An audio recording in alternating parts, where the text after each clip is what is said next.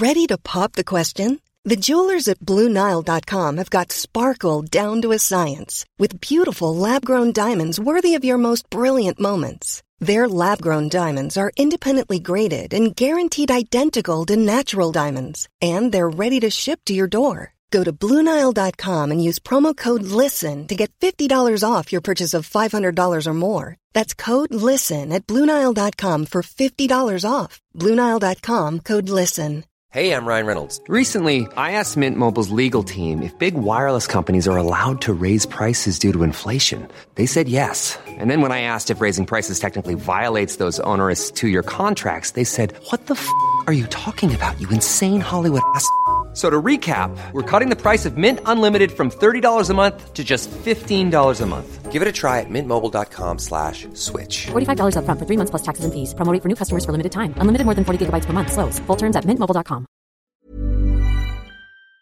Hi, buddy. Welcome to Dan Snow's History Here. I've got the brilliant journalist and author Ed Caesar on the podcast. That is a name for someone writing a history book, isn't it? Ed Caesar. He came, he saw, and he conquered this particular publishing project. He joins me on the podcast to talk about the almost forgotten story of Britain's most mysterious mountain legend. Maurice Wilson, World War I veteran, an outsider who attempted to climb Everest alone. I mean, the story is completely ridiculous. He actually attempted to crash an aircraft into the lower slopes of Everest and begin his climb that way. Completely remarkable. Ed Caesar has rescued this story really from complete obscurity. It's the subject of his new book, The Moth and the Mountain, and it was a wonderful opportunity to get this fantastic writer on the podcast to talk about an extraordinary story. Ed's a writer for The New Yorker. He's won several very prestigious awards, and it's a great pleasure to have him here on the podcast. If you want to watch documentaries to go along with your audio pleasure, you can do so. We've just released the documentary In Search of My Father, which is a beautiful story of a man now in his 80th year whose father was killed 8 months before he was born. I take him to a museum in the Midlands of England and you unite him with an aircraft in which his father may have flown. It's very, very special. That's all available at History Hit TV. We've also got a documentary on the centenary of the burial of the unknown soldier in Westminster Abbey. The unknown soldier was buried this week, 100 years ago. So lots going on in History at TV. Please go and check it out. If you use the code POD1, POD1, you get a month for free and then your second month for just £1, euro or dollar. So if you're listening in England or you are in parts of the US, other parts of Europe where you are locked down, you can drink your fill of all the wonderful history documentaries on History Hit TV. In the meantime, everybody, here is Ed Caesar. Enjoy.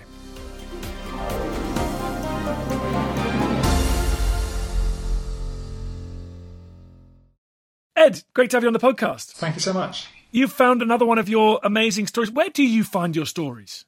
I find my stories in a variety of places, but I still believe in reading the newspaper every day. There is a brilliant serendipity about the way that newspapers are organised. They're very good technology. So I come across stuff that I wouldn't know about otherwise. I'll be reading about something else. A spark will fly off this wheel and you will then find yourself thinking more about that little detail than you do about the story you've been reading. So that's, broadly speaking, how things go for me.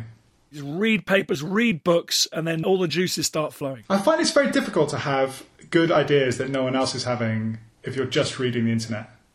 Maybe it's because I was born in 1980, so maybe my brain hasn't been totally rewired by phones and the internet. And obviously I read stuff online all the time.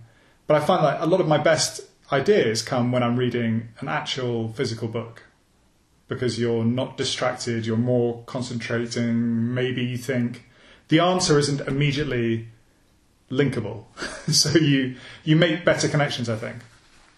Yeah, funny enough, there's a podcast we've got out at the moment about Toussaint Louverture in the Haitian Rebellion, and it starts, first paragraph, there's a throwaway mention to a formerly enslaved African on the slave plantations of the Indian Ocean, and she was a princess and she led this kind of campaign against the French colonial overlords in the Indian on one of the islands of the Indian Ocean. I'm like, hold up, buddy, that feels to me like it needs a book.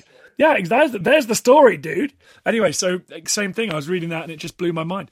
So having discussed where you get your stories, tell us about this recent one, and is there something about being a Brit, Everest, these kind of mad attempts to take on the Himalayas? We've all kind of grown up with those stories, haven't we, here in the UK? Yeah, I think they're quite a big part of our culture. I think George Mallory is maybe like the quintessential Englishman in a lot of ways. You know, a poet, an adventurer, someone who sort of strove for these noble ideals. And in fact, I read about Maurice Wilson, the subject of The Moth and the Mountain, when I was reading a book called Into the Silence by Wade Davis, which is an absolutely astonishingly good book if anyone is looking for a history of the early English attempts to climb Everest. And he mentions Wilson in passing as another one of these war veterans who tried his hand at climbing Everest. And that's when I first heard about it. But that would have been in 2011 when I first read about that. And so the story has lingered in my mind for a long time before I started actually doing the proper research. The thing that comes back to me about Wilson is that he's not actually a type. So most of the people who tried to climb Everest in the 20s were Oxford or Cambridge, generally Eton, Balliol, that kind of direction. That was the highly born or the highly educated. And that was the type of person who was in the Royal Geographical Society or the Alpine Club. And Maurice Wilson is the son of a mill owner from Bradford. So he's aspirant, middle class. He was a temporary gentleman in the First World War, which meant that he entered as a soldier and then was given a commission when so many subalterns were killed on the front line in the first couple of years that they needed to swell the ranks of second lieutenants, and became a temporary gentleman. That's roughly where he sits class-wise. He's coming from a very different spot, and the British authorities did not want him to undertake this journey, and he thinks that a lot of it is to do with class. He thinks it's okay if you're the Marquis of Clydesdale, you can go and fly a plane to Everest, but if you're Maurice Wilson, son of Mark Wilson, mill owner from Holmtop Mill in Bradford, you're not welcome in this particular club of adventurers. He may have been misplaced on that count, actually, but that's how he feels. He has a huge chip on his shoulder.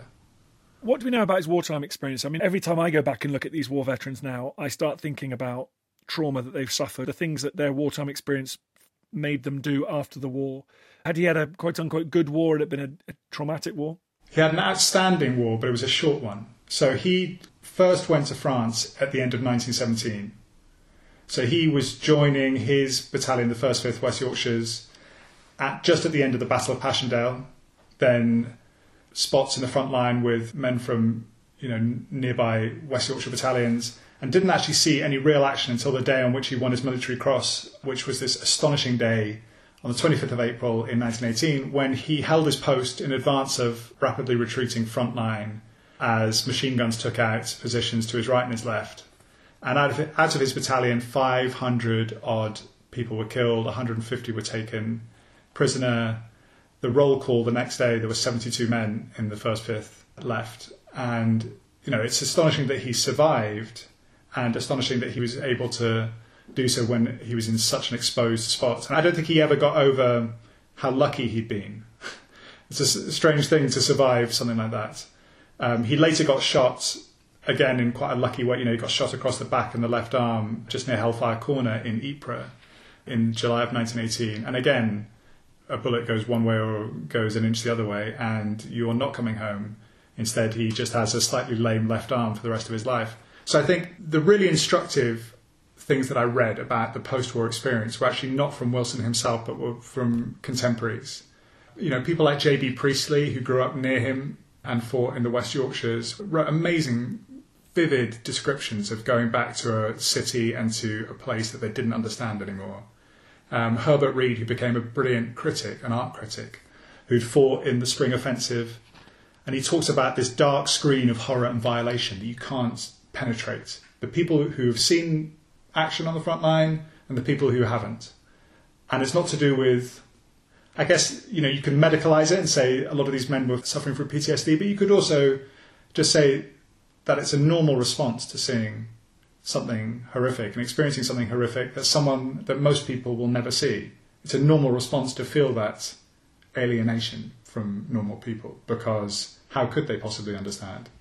So I think, a lot of the early Everest project in the 1920s was born out of wanting something noble and pure to strive for, which those Mallory certainly felt that Everest was. And Wilson's comes out of a similar impulse, that Everest could redeem him in some way. And his plan for climbing it was rather extraordinary. Tell us what it was. He was going to fly his Gypsy Moth biplane in stages. So you couldn't fly all the way to Everest. So you had to fly it in stages. through Europe, through North Africa, Middle East, Trucial States, around Persia, and into India. Then finally he was going to get to Purnia in northern India.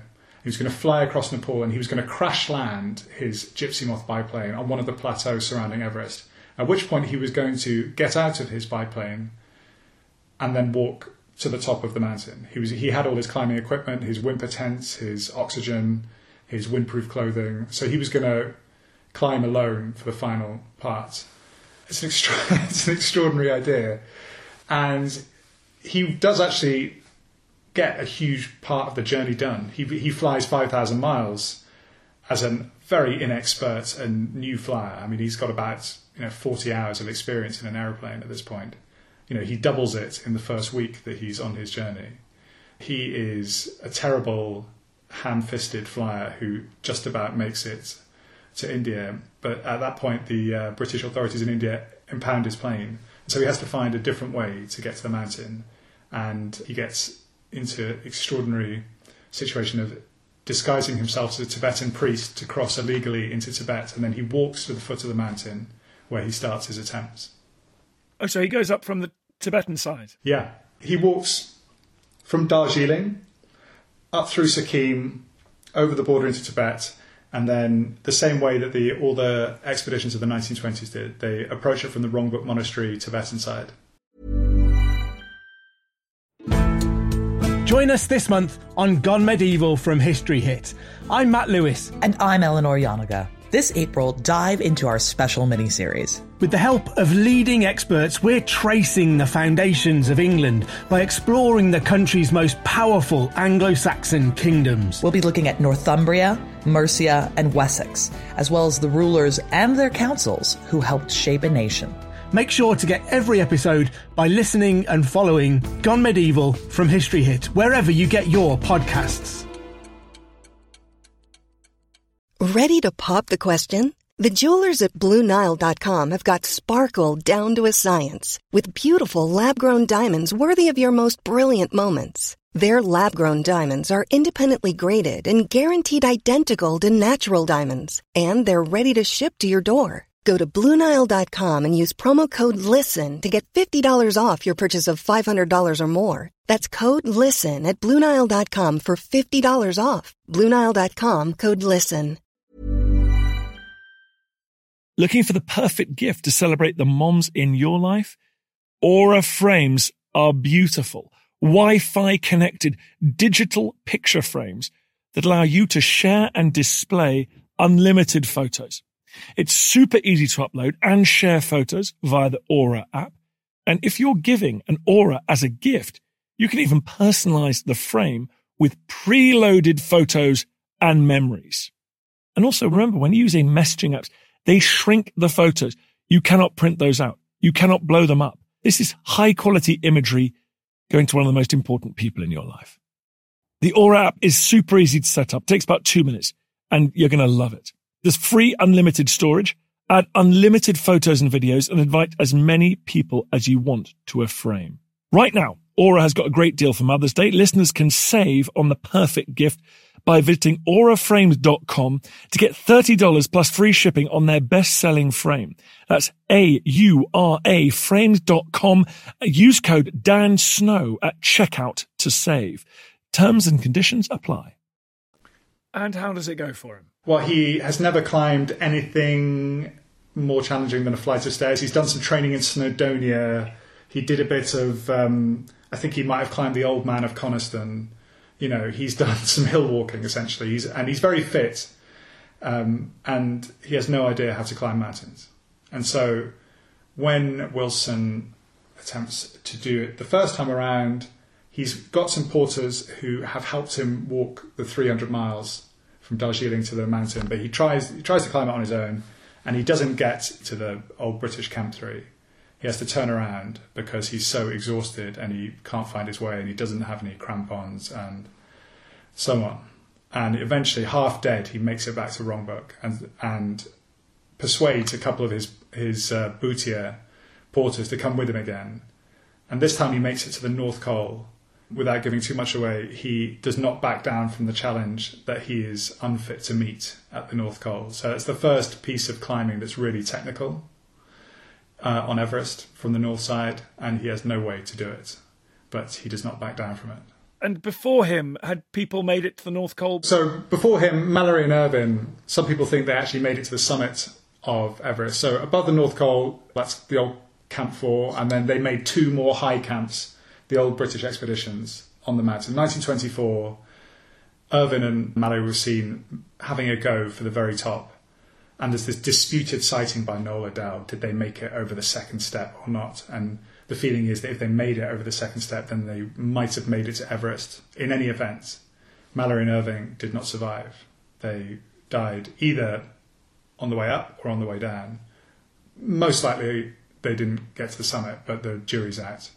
But they got very, very high. And in fact, even the year before, there had been an expedition in 1933, the year before Wilson tried, in which Frank Smythe got within touching distance of the summit before becoming so delirious he tried to share his biscuits with an imaginary companion and then just about making it down. So the British teams had got really, really close. And it's kind of astonishing to think of how close they got, or maybe actually did it in the 20s, that it took until 1953 for it actually to be climbed. Why do you think we find these stories of Everest so fascinating? Is it part of our imperial nostalgia? Like, what is it that we learn by looking at these expeditions?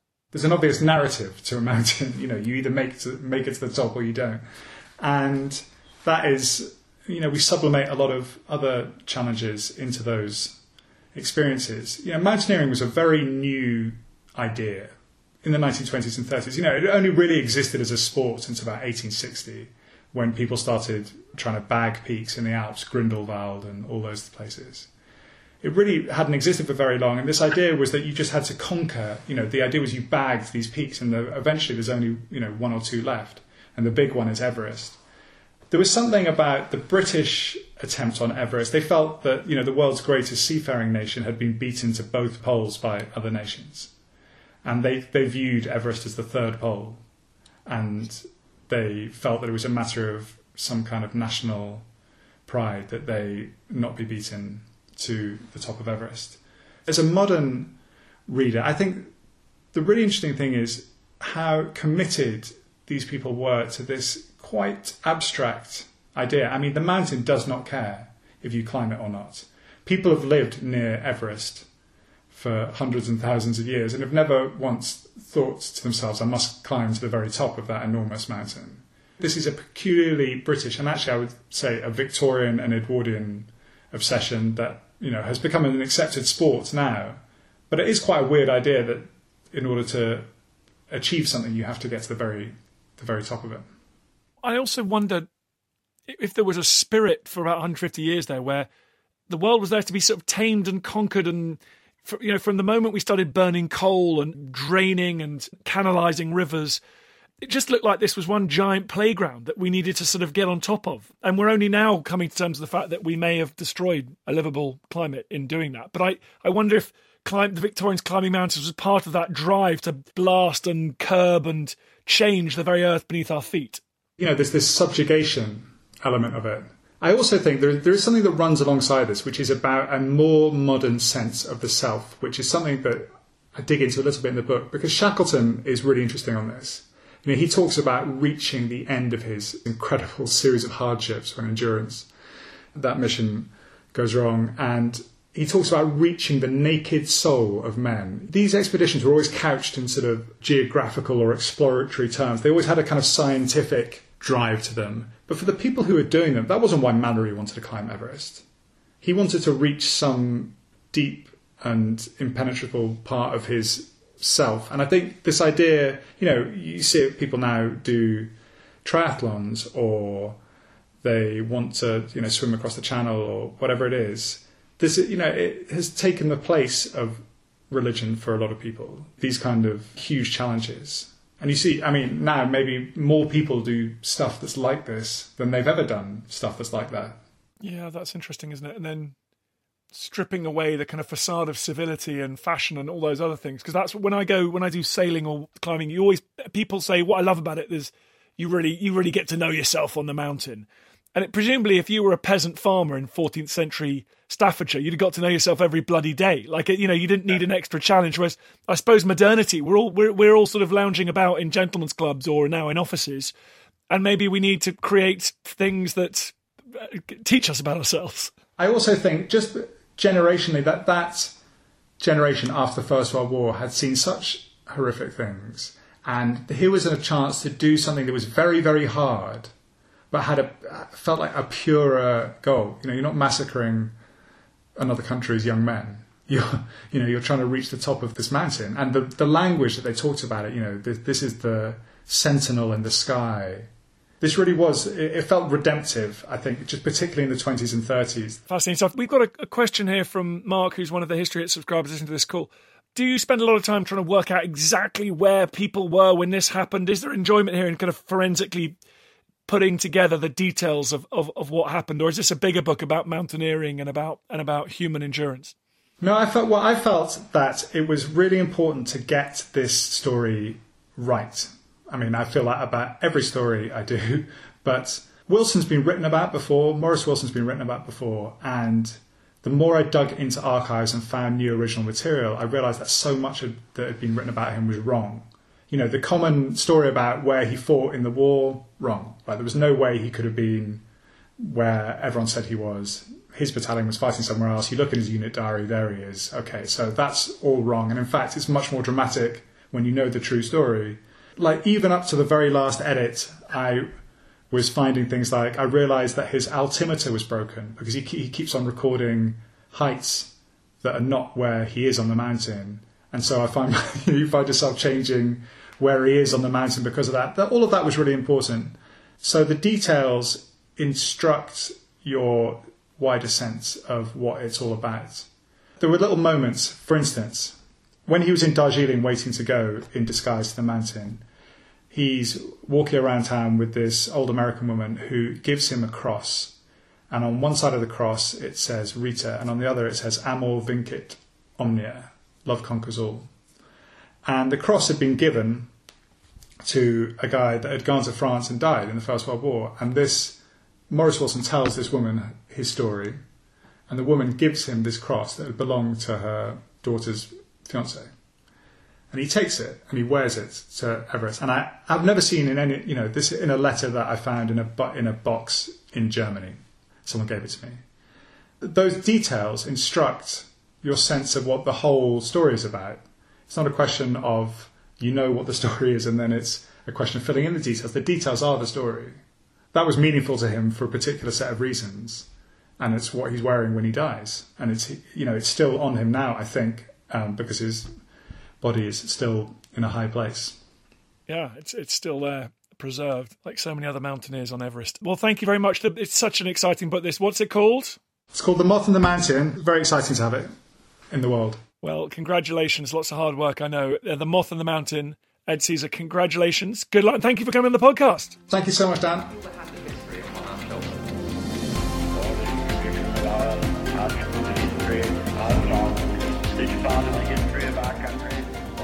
Hi everyone, thanks for reaching the end of this podcast. Most of you are probably asleep, so I'm talking to your snoring forms, but anyone who's awake, it would be great if you could do me a quick favour, head over to wherever you get your podcasts and rate it 5 stars, and then leave a nice glowing review. It makes a huge difference for some reason to how these podcasts do. Madness, I know, but them's the rules. Then we go further up the charts, more people listen to us, and everything will be awesome. So thank you so much. Now sleep well. When you need mealtime inspiration, it's worth shopping Kroger, where you'll find over 30,000 mouth-watering choices that excite your inner foodie. And no matter what tasty choice you make, you'll enjoy our everyday low prices, plus extra ways to save, like digital coupons worth over $600 each week. You can also save up to $1 off per gallon at the pump with fuel points. More savings and more inspiring flavors make shopping Kroger worth it every time. Kroger, fresh for everyone. Fuel restrictions apply. Thank you for listening to this episode of Dan Snow's History Hit. Please follow this show wherever you get your podcasts. It really helps us, and you'll be doing us a big favour. Don't forget, you can also listen to all of these podcasts ad-free and watch hundreds of TV documentaries when you subscribe at historyhit.com/subscribe. As a special gift, you can also get your first 3 months for just £1 a month when you use code DANSNOW at checkout.